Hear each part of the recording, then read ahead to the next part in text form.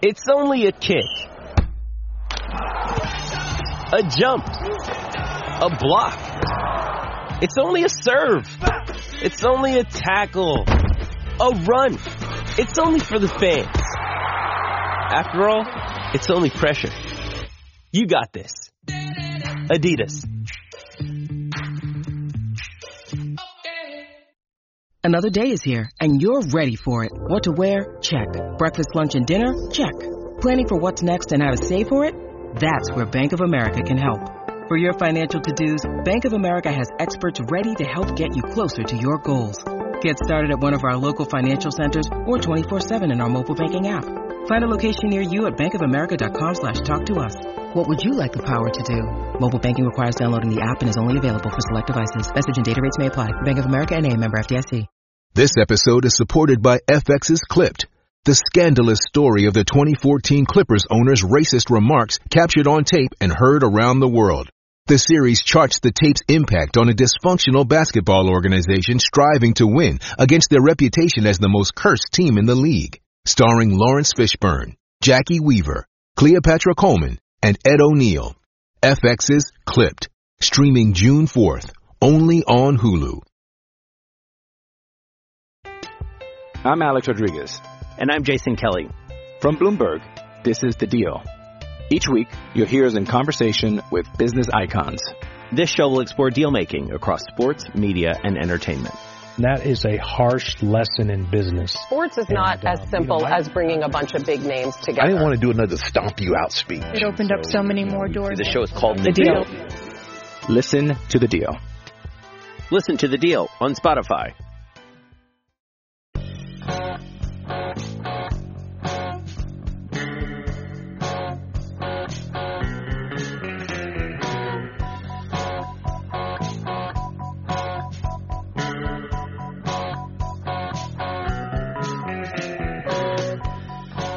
Hey everybody, and welcome back to From Complex to Queens, Mason Avenue's minor league podcast.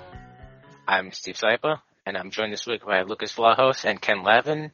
And happy Passover, happy Easter to everyone out there, and to you guys. How you guys doing? Good. Oh, okay. My computer decided to, not like literally explode, but almost explode. Okay. So that was great, you know. Should we give you some time to start over? No, I mean a couple days ago, like before an important work meeting. So I've spent the last like 2.5 days putting my computer back together. Oh, I thought you literally meant like within the last like 30 seconds. No, I mean it's distinctly possible it could happen again, but at the moment things are stable. Knock on wood, they stay that way for another 2 weeks. That's a pretty good segue to promote Extend Trade. Oh, boy. You know whose birthday it is today? Someone who is equally as unstable as your computer.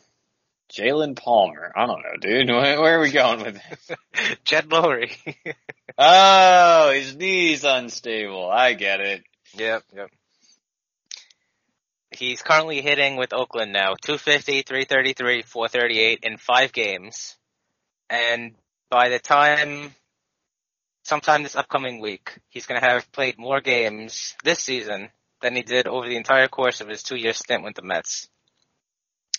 Obviously, he had some pretty bad luck with injuries, or maybe specifically being injured and being on the Mets. That's probably more like it. But that got me to looking at some weird baseball injuries over the year, and there were a lot. But how really, the most, I stopped after I got to like 4 or 5 because this just one dude has like 3 horrible injuries all by himself, and it's worth just looking at his injuries only. Okay. Poor Jeremy Affeldt from the Royals and Giants. Oh, I remember Jeremy. He was a lefty, right? Kind of sidearmy. I know he was lefty. I don't know if he's a sidearmer or not. All right. I think he has like 5 World Series rings, though. It's like crazy. Yeah, he's one of those weird guys on the Giants. But he got injured in all kinds of like horrible ways, comically horrible ways. So what injuries that he sustained are we going to promote, extend, or trade? Which I guess would translate to things that we wouldn't be horrible, things we definitely wouldn't want to happen, and things like would be terrible. I don't know. But here we go. So in 2011, his first major injury here. He needed surgery to repair nerve damage in his hand. Thankfully, it was his non-pitching hand. After he slashed it open while using a knife to separate two frozen hamburger patties. Jesus fucking Christ. Yeah, that's unfortunate. It is. The very next year, 2012, he sprained his right knee MCL after his kid jumped into his arms after a game, and he just kind of like shifted weight weirdly. I remember that one, actually. I distinctly remember reading about that at the time, being like, God damn, that sucks. And last but certainly not least, in 2015, his damn kids again. He was playing with his kids, and he slipped on an inflatable pool toy, and he suffered a patellar subluxation, meaning his kneecap. His kneecap, yeah. Yeah. I'm gonna go ahead and trade that one. Oh, I always hated I always hated those videos of knee injuries even before I had a really bad knee injury myself. No. That one's not even that bad, like in terms of outcome. Yeah, it's just apparently nasty. they're not really that Still, bad. but knee injuries like never really go away. That one's just basically a dislocation, similar to, it's not like your shoulder getting dislocated. Basically, you just need someone to pull your leg, no pun intended, and straighten it back out, and usually it'll just snap back into place. Mm-hmm. But actually, there's a pretty famous video of some random cornerback on the Cowboys dislocating his patella and popping it back in, like, mid-play, which is wild. Damn. Still, though, it's supposed to be super painful and very gnarly to look at. Just yeesh. Yeah, gnarly to look at, definitely. Mm-hmm. Dislocations in general are just always gnarly to look at. That's not the way that's supposed to go. Yep. The hamburger one is just stupid. Like, come on, man. You're a professional athlete who needs your hands. Order a meal. You don't need to be slicing your hamburger. You're like, hey, kids, sorry, we're not making hamburgers tonight. We're going to order with some ground beef. Don't, you don't need burgers. Use a fork at least, though. Yeah, also true. Yeah. Blunt I have knife to say, though, is more dangerous than a sharp knife, but yes, go ahead, Steve. I have done that to myself, not with a frozen hamburger, but with a salami. I was kind of cutting the wrong way. I have a scar. The salami. I have a scar on my hand between my pointer finger and middle finger from stabbing myself with a knife, cutting salami in a weird way. Oh, if we want to do personal stupid knife injuries, I've got one for you without going on a 5-minute tangent about it. I have one, yeah. The very first time I went camping, little Lucas at like 10 or 12, my dad got me a new pocket knife and we're making marshmallow sticks, so I had the bright idea to not only hold the knife in my left hand, I am right-handed, but hold the stick with my right hand in front of the knife. So that as I tried to whittle the knife, I just went, and there was lots of blood, walked back down the trail to the camp. My dad and all his doctor friends were like, yeah, you need stitches, but the nearest hospital's 2 hours away, so just wrap it up and get back in the lake, it'll be fine. And I still can't feel part of my finger.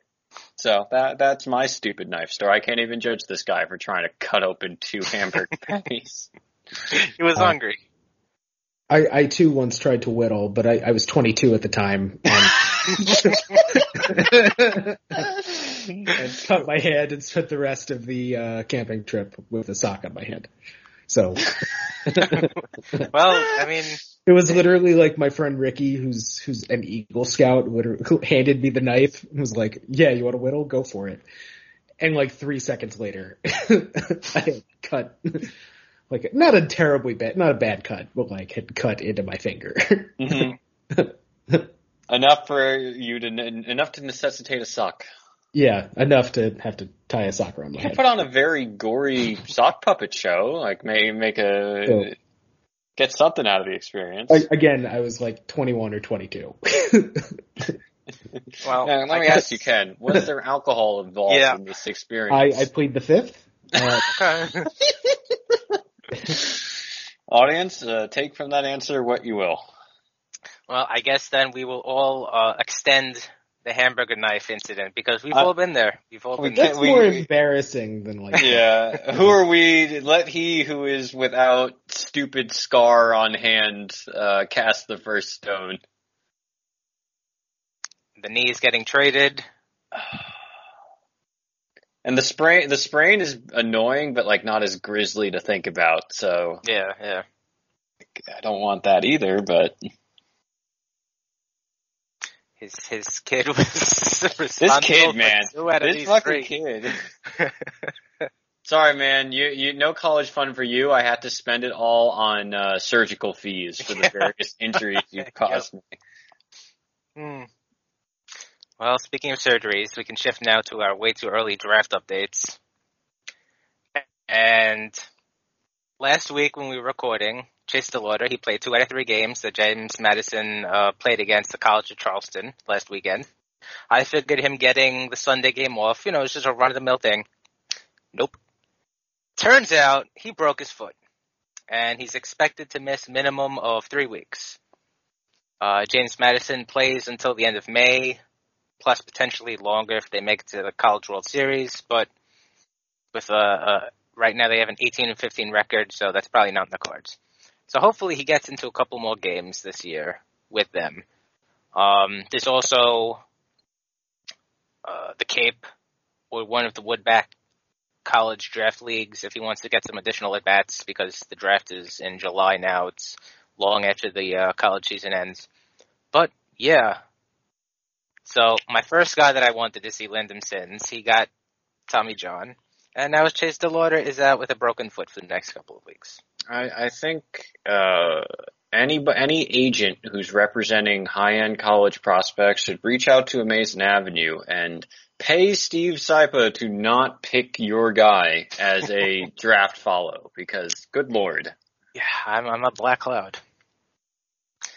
Though, like you did mention on our Slack, if we want to put a positive spin on this as Mets fans, the injury and the lack of playing time, it's going to cause this draft stock to either hold or maybe even drop. And that makes it, that helps us as Mets fans wanting to see the Mets draft him.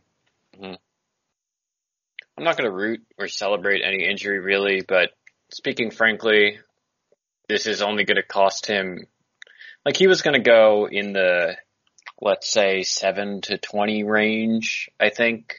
Mm-hmm. And that's a notable amount of money lost, but he's still going to sign for like at least 2.5, if not closer to $4 million for his signing bonus. This is not a long-term injury, and it increases the chances the Mets draft him, I think. So, as things stand now, assuming he doesn't come back, he's going to have a 402, 520, 715 line with Good 8 Lord. doubles, a triple, 8 homers, 10 stolen bases, and 28 walks to 21 strikeouts. So that's first round numbers, most definitely. Plus, of course, the profile is, it's a solid, good college hitter profile. Mm-hmm. With production on the Cape the last time he was there with Wood Bat, so a lot to like. Mm-hmm. Yeah, I'd be thrilled if he was one of the guys chosen in the first round by the Mets. Yep. So I hear there's a lot to like about Lucas Brock Porter, huh? Yeah, so I'll do things in the reverse order today since I actually have Brock Porter updates for once. For some reason, it's impossible to find stats on him, I think because it's Michigan baseball and not like Georgia or Texas or California, as Tyrese Maxey hits a 3 from the logo. Very nice. Porter just came out and threw another no-hitter. Ho-hum. 6 innings, 11 strikeouts, 1 walk. Not particularly stressful.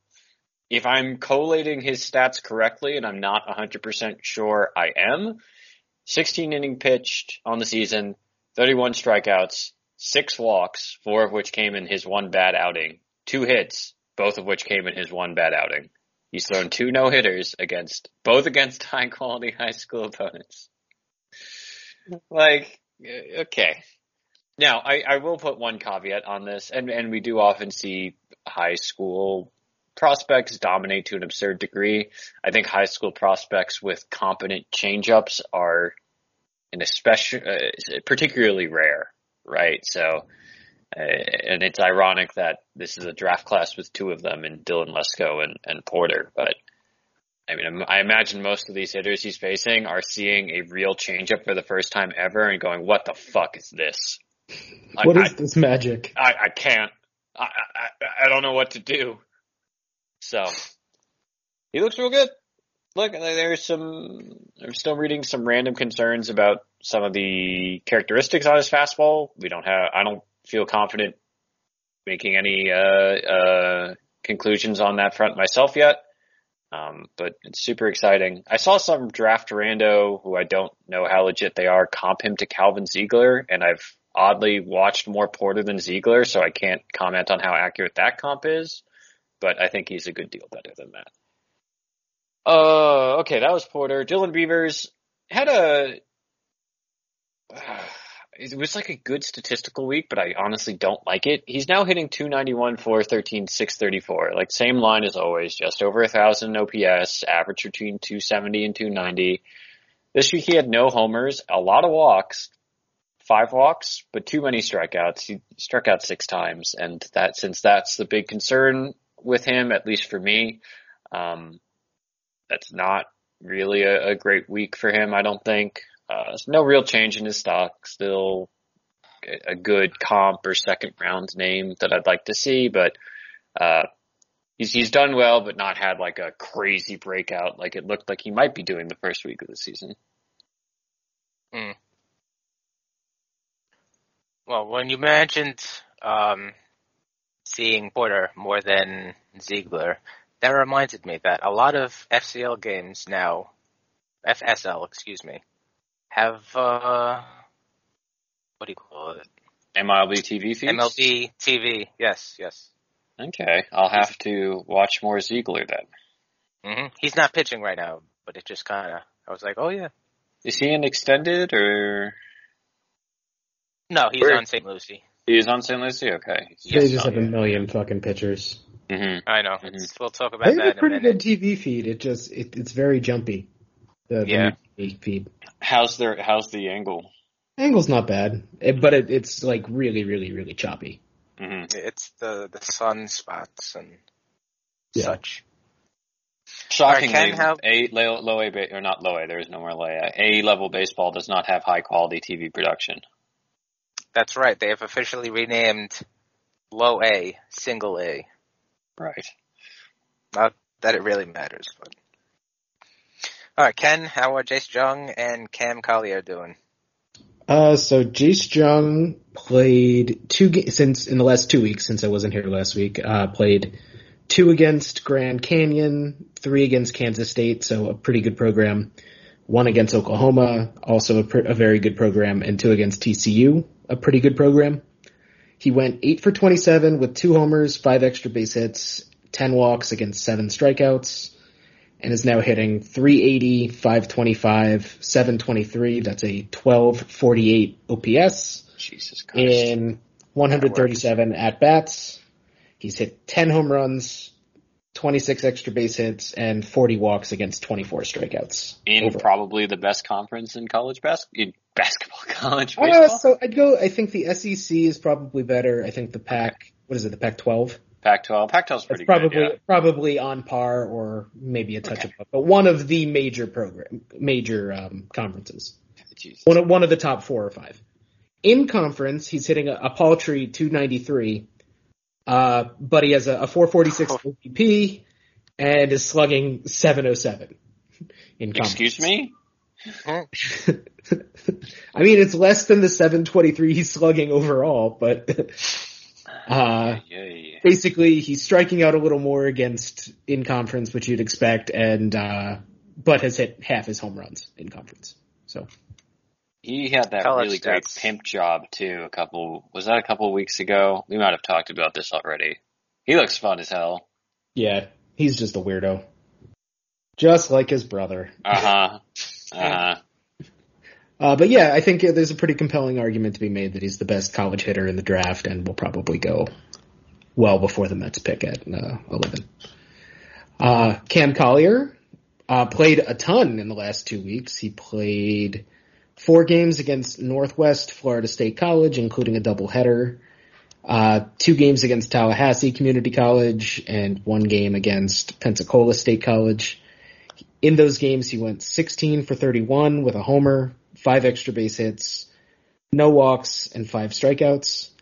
So he's kind of rebounded a little bit to now hitting 333, 426, 525, so a very good line. In 162 at-bats, he's hit 7 homers, 17 extra base hits, 24 walks against 30 Ks in 47 games. So they're pretty far into their season now. And things have kind of stabilized with him being like a very good hitter. Is he still 17 or has he turned 18 yet? One of these days I'm going to have this up in advance. But I do not know. Let's see. His birthday is... Yeah, because they don't have it on their website. That's why I never know. He is 17 and 4 months old. Thank you. Okay, so he's gonna be 17 and through the draft. Jeez. Now I've noted in the past that he started struggling a bit when he started playing in conference games. That's kind of reversed. So now he's hitting 329, 378, 507 in 73 at bats against in-conference opponents. So, draft stock up, still very much in play for one of the Mets' many picks.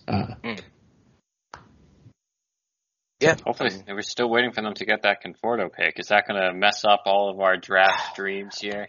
We'll have to settle for just 3 in the top 100 or whatever. Fucking Conforto. Should have 4 in the top 50-ish still. Yeah, because the second round pick will be around there. Right. Yeah, that. It's like 11, 14, they'll be like 40-ish.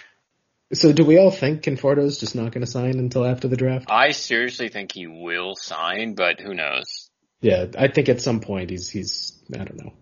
Do you guys believe the whole thing about the shoulder? No, he's definitely not. I don't think you can hold out till July though. Like I don't think that's I don't think it's possible. You could do.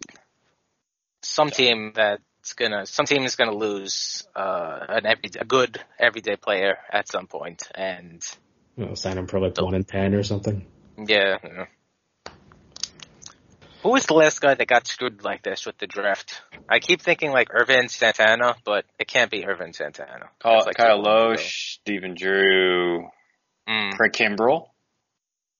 Oh yeah. Craig Kimbrell signed late with the Cubs, and that forgot was all about that. Yeah, freaking disaster. Mm-hmm. And then somehow had 2 good months, and the White Sox got drunk enough to trade Nick Madrigal for him, which is crazy. But hey, whatever. Madrigal's been awful so far, so maybe they weren't drunk actually. All right, so. Obviously, minor league baseball is in full swing now, so let's go over how all of the affiliates did, and we'll just kind of give our thoughts and feelings and everything so far. First up are the Syracuse Mets. They went stupendous 0-5 this week, and that leaves them at 1-9 on the year, dead last in the International League East, 6.5 games behind the Worcester Red Sox, and I don't think it's very often that you could say in like the first or second week of the season that your team has dug themselves into an unescapable hole. But I feel like Syracuse is in an unescapable hole. Oh, this roster's bad. Yeah, I mean, we knew they were going to be bad, but I didn't think they would immediately be this bad. I mean, the worst. Yeah, I did the recap, the farm report. We were recording on Saturday, so I did the farm report for the Friday game. They scored 12 runs, including a 4-run 8th, and then gave up 6 in the bottom of the 8th to lose it 15-12. Yancy Diaz has an ERA of 54, not 5.4, 54. Not great. No. Well, a couple of players are doing decent. Mark Vientos and Travis Blankenhorn, they're both getting off to solid starts. Vientos is hitting 250, 364, 464 with 3 doubles, a homer, and 4 walks, 7 strikeouts in 9 games. And Blankenhorn is hitting 286, 318, 571 with 2 homers, a stolen base, and 1 walk to 8 strikeouts over 5 games. Daniel Polka, he's like on fire right now. He's hitting 353, 421, 882 with 3 doubles, 2 homers, and 2 walks to 4 strikeouts. But he's also, a 30-year-old quad A guy with MLB service time, so not really a guy we're going to spend too much time talking about. But other than those guys, there is not a single starter on Syracuse that has an OPS over 600. I'm afraid to look at what Khalil. That's not good, right? Right now, that's bad. Anyone want to guess? Yeah. What Khalil Lee's strikeout percentage is in it's AAA? High is a good very high. Not that high. 46.2. Yeah. He's batting 042, 115, 042. Oh boy. Nick Plummer hasn't really played, so he's been on the taxi squad. Yeah, that's one bright spot that we might have that we don't have. Khalil Lee, very surprising that he's doing so bad. 1 for 24 in 6 games. They played today. I didn't update this, but obviously not great. Carlos Cortez, he sucks, and I will continue saying he sucks, and lo and behold, look at his numbers, they suck. Pitching wise, it's as bad as we thought it was going to be. The only 2 guys that are kind of interesting, Sapucki, he's made a bad start, and he's MIA right now in Syracuse. Eric Orsi, he's been hit around in a couple of appearances. At the same time though, we're at the point where there's been, they've played like 10 games, so everything's super meaningless, super small sample sizes, but we always say that it's better to see better numbers than it is to see poor numbers here. The Lee numbers are depressing and very sad. Yeah. I mean, I wasn't hyped on him necessarily, but after the second half, not even second half, because it was more than just the second half last year, but after his, suckage with the Mets, and then he went back to AAA, he really was on fire for like months and months and months. I thought that it would carry over. Evidently not. Yeah, I mean, maybe again. Yeah, it's a bad couple of games. He might turn it on next week and never look back, But listen, we need content. So we will moan and bitch about his 7-game sample size here. I'm Alex Rodriguez. And I'm Jason Kelly. From Bloomberg, this is The Deal. Each week, you'll hear us in conversation with business icons.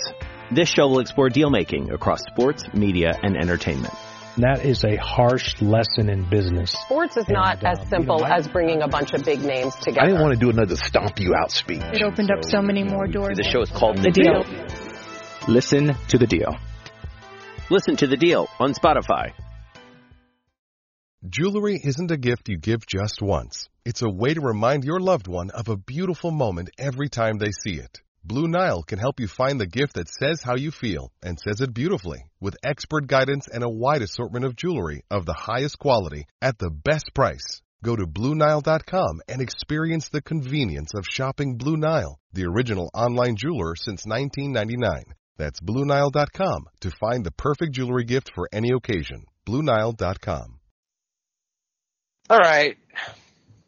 Next up are the Binghamton Rumble Ponies.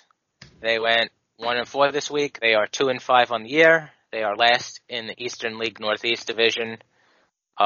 Record ain't great, but the big 3 are living up to expectations. They're exceeding expectations so far, and that's more important than win and losses.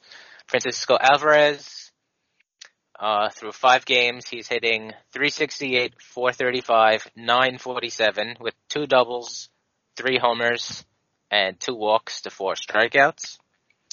Brett Baty is currently hitting in 6 games, .407, .407, .667 with 4 doubles, a homer, no walks, which is a little odd for him, and 8 strikeouts. And Ronnie Mauricio is hitting .320, .370, .560 over 6 games with 3 doubles, a homer, 1 stolen base, and 1 walk to 8 strikeouts. Ronnie Mauricio has more walks than Brett Baty. Everyone who had Mauricio lapping Baty in walks, raise your hand. Now lower your hand, you fucking liars. So yeah, I mean, Baty, I think we all expect. I mean, Baty's not repeating Binghamton, but he kind of is. You know, he got promoted mid-season last year, so he has experience with AA pitchers. We all kind of figured that he's going to do well. Alvarez, I just think he's going to hit anywhere he goes. Right, he's just good. Period. So he's just absurd. Yes. I'm gonna temper things slightly. Like, he's still taking some pretty ugly swings and misses, but when he hits the ball, it sure goes real fucking far, man. It does. He's gonna be good. Mauricio, I just think it might take a little bit of time still. Mauricio had a little bit of experience in Binghamton last year at the end of the season, and he did perform well. And it's good to see that he is performing well once again in, you know, our extremely meaningful 6-game sample size. Well, I guess I have to admit defeat. Sorry, I'm just a hater. Ronnie Mauricio is actually good. Damn. You're just lucky Ronnie Mauricio doesn't have a brother on Twitter. That's a deep cut. What is Anthony K up to these days? Let me go look that up real quick. Anthony K. Oh no. Anthony K, friend of the podcast, has given up 1 run in 2 innings this year for Toronto and has been bad in AAA for 1 start. Anthony K, friend of the podcast. Bobby K, not friend of the podcast. I'm going to go ahead and say my assessment on Anthony K was, if anything, optimistic. So, yeah, he's still on the youngish side. We'll see. But yeah, I mean, Mauricio is. It's like I was saying, we expected Baty to do well. We expected Alvarez to do well. Mauricio, the jury was out. He could go over for the entire season now and, you know, be out of baseball at the end of the year. Odds of that happening are extremely slim, but it's just good to see Mauricio hitting well. Especially because really that's like all Binghamton has. The other 2 hitters on our top 25, Hayden Senger and Jake Mangum, they are both getting out of the gate slow. Senger is 3 for 15 in 4 games, and Mangum is 4 for 22 in 5. Again, not very meaningful sample size, but those 2 guys have always been more defense-oriented than offense-oriented anyway, so definitely something that we're going to want to continue watching, because, you know, that's the difference between them being legit or not, how they had the bats come along. On the pitching side, nobody's pitched enough to make any kind of real judgments, but Jose Budo, he's getting off to a nice start. 8.1 innings over 2 starts, 1 earned run, 5 hits ain't bad, 1 walk is good, 17 strikeouts, which is tied for most in the Eastern League, along with Akron Rubber Ducks starter Logan Allen.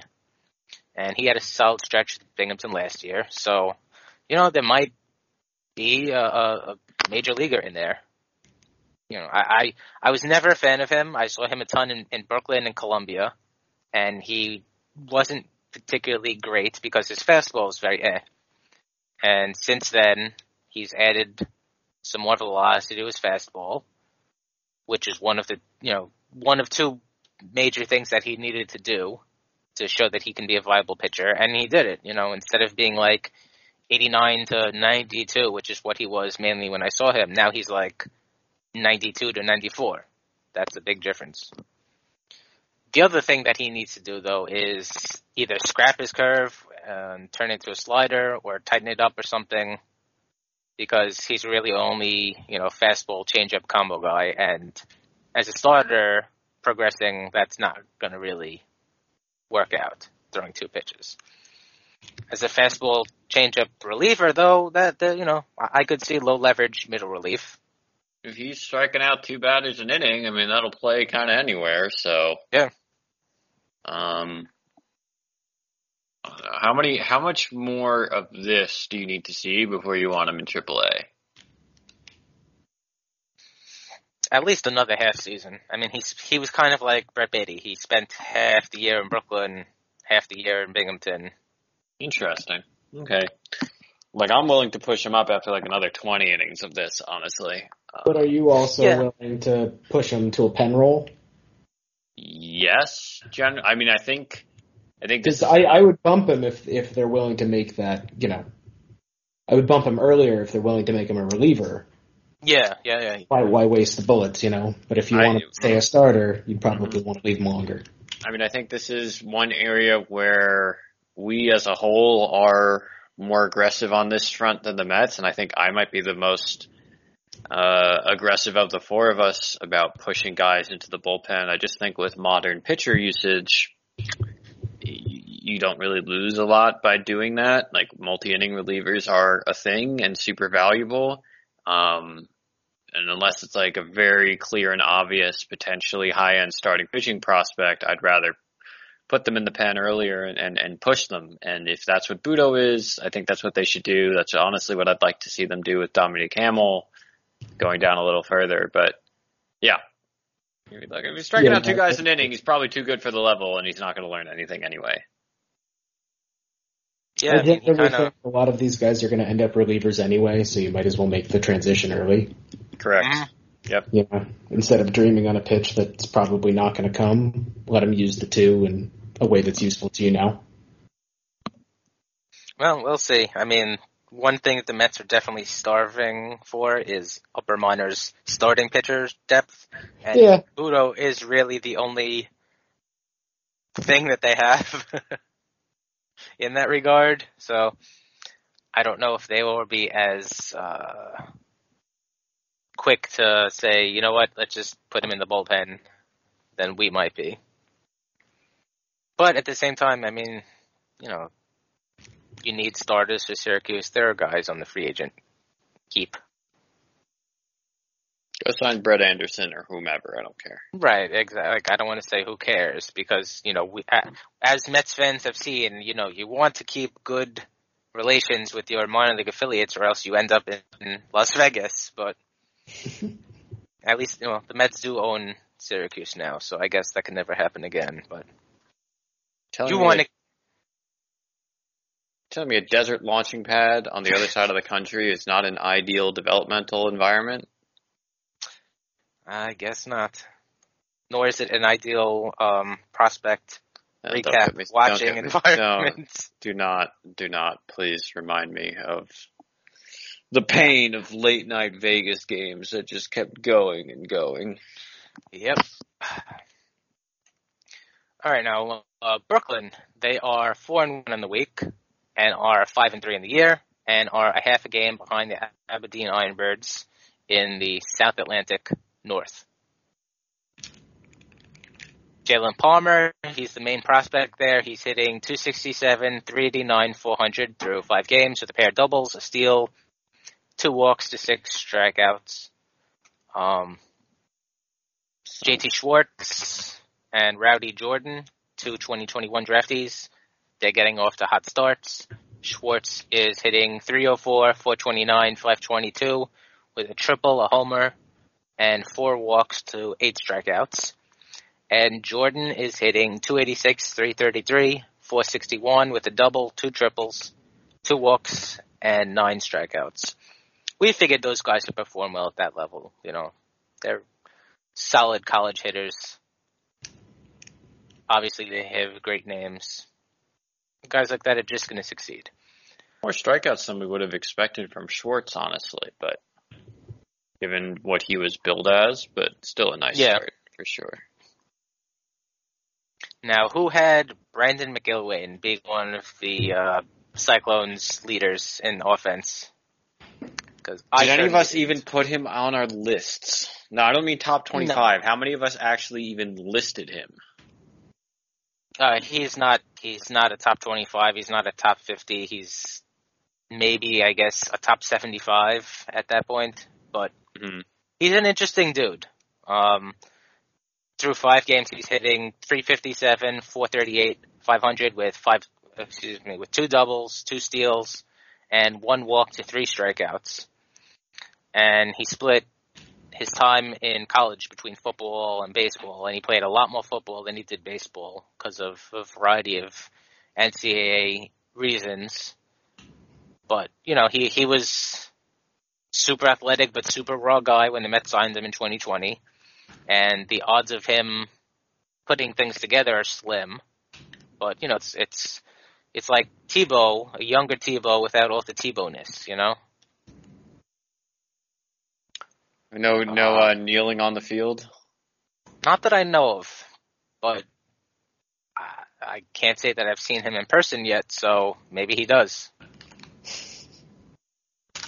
No Son of God stuff? I don't think so. Okay.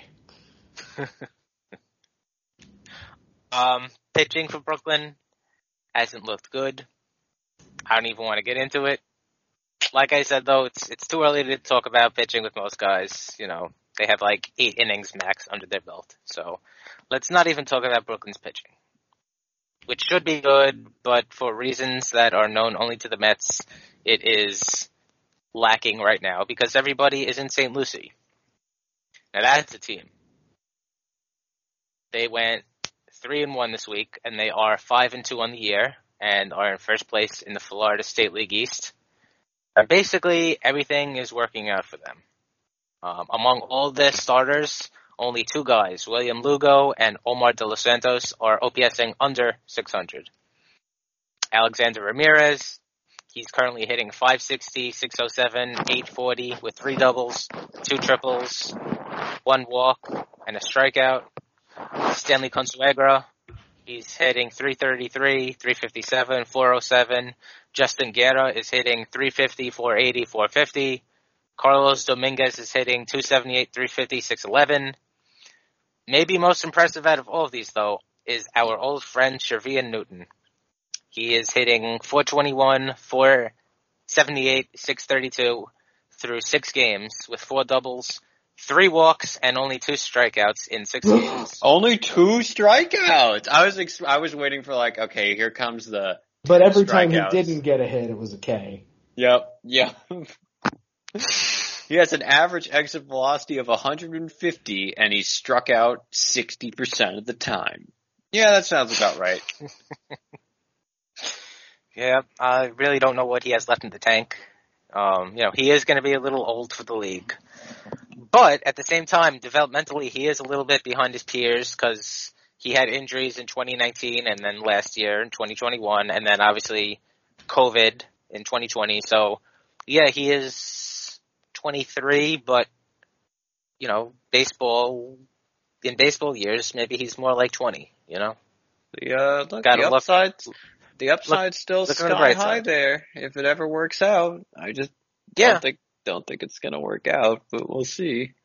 Yeah, no, it's not very likely, but it would be fun. Consuegra was a fun one on there too. Yeah, he's interesting. He was always interesting. He just hasn't played at all. He's just been hurt, which I think is makes me more optimistic that this is real than Newton doing this, you know. But it'd be nice. The Mets could sure use some more prospects. Definitely. On the pitching side, you know, like we said, all the hitters or everything's working out, and on the pitching side, you know, small sample size, but so far everybody is working out too, except for poor Nick Zwack. He gave up 7 earned runs in 3.2 innings. So, can we say that he's been zwacked around? Nailed it. Oof. My only comment on Zwack was that just from the name, you can tell he's a lefty. You hear that name, you're like, yeah, that's a lefty reliever, isn't it? Yeah. Well, yeah, it's good to see pretty much everyone in St. Lucie, pitching-wise, doing well. I just want to know, how long are they going to keep all these guys on this roster? I mean, Ramirez he's got to get promoted pretty quick if he keeps hitting like this. Mm-hmm.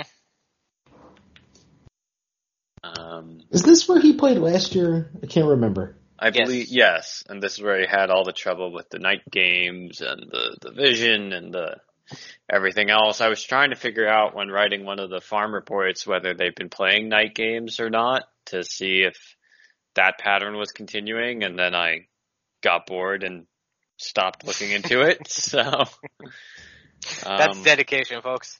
Yeah. Look. I've got a committee meeting in a week and a half. I have other things to do right now. Listen, he's hitting 560. He's hitting 560. Nothing is more important. Pretty good. Yeah, the farm report, Steve? Yes, truly nothing is more important than that. Well, forget the farm report. Nothing is more important than Alexander Ramirez's night-day split. Uh-huh. But yeah, I mean, I can't. He's played the entire year, St. Lucie. I can't see him being in St. Lucie for the entire season this year. And just all of those pitchers, I could also see them, if Newton gets off to a good start, pushing him. And all of those pitchers, It's too many pitchers. Yeah, I mean, Brooklyn must win. We got to push some of these guys up to Brooklyn. I mean, hopefully by the summer, half of this roster is in Brooklyn, so will be a fun summer, if so. All right, and we're going to finish things up this week by bringing back an old segment. Oh, yeah, that guy. The season started, so we can look back and, see stats of guys that we've kind of forgotten about. And this guy it's not so much a stat thing as much as it's relevant to a guy that we talked about before. And we talked about Brandon McIlwain and him being a baseball guy. So our first, oh yeah, that guy for 2022 is going to be another football/baseball guy, Bradley Marquez. Mets drafted him in 16th round of the 2011 draft out of Odessa High School in Texas. They signed him for $325,000, which is a lot for the 16th round. But crazily enough, that's actually not even the most that a 16th rounder got that year. The Royals drafted shortstop Jack Lopez, and they signed him for $750,000. And I'm not really sure who Jack Lopez is, though. So great career. I don't know who any of these people are. Like, you're just saying names. You don't remember Bradley Marquez? He didn't play a lot, though. I have no memory of this guy. Maybe this will refresh your memory, because he was a two-sport star. He played baseball and football. And unlike 99% of the guys who get drafted out of high school playing two sports and get drafted, and then they have to decide, okay, am I going to go to college or play baseball? He said, fuck it, I'm doing it my way. And he got drafted. He worked out an agreement with the Mets that despite being drafted, he was still going to go to Texas Tech and play football. They were going to pay for his tuition. And in the fall and winter, he played football. And then in the spring and summer, he came and played baseball. So his first year with the Mets was 2012. And he appeared in 9 games of Kingsport before he hurt his quadriceps and missed the rest of the season. But he hit a pretty okay 267, 313, 367. His second year with the Mets, he got into 27 games with Kingsport, basically about a third of the season, and he hit 250, 286, 345. And basically at the end of July, he announced that he was going to leave Kingsport to go back to Texas Tech to get ready for his junior season. And by doing that, he forfeited a lot of money. When he worked out his draft agreement with the Mets. He got a lump sum of $100,000, which is about a third of his bonus right then and there. And then he'd get the rest of it within 2 years. But only if he decided to stick with baseball full time. So by choosing to go back to Texas Tech and play football in his junior year, he basically lost out on $225,000. I have no memory of this, Steve. I feel like we're being gaslit right now. Listeners, Ken? I remember Bradley Marquez. Ken's in on the gaslighting as well. Well, he didn't play in 2013, and then he didn't play with the Mets in 2014 either, since that was his senior year and he wanted to focus on football and possibly being drafted. And he ended up not being drafted, but he did get signed with the St. Louis / Los Angeles Rams. Yeah, he played for the St. Louis Rams in 2015, and then the Los Angeles Rams in 2016. Then he got hurt, and he ended up getting released by them, and then the Lions signed him in 2017 and 2018, and he got a little bit of playing time, but he was eventually cut in September 2018. And since he was technically still under contract with the Mets, despite all these years passing, he returned to baseball in 2019.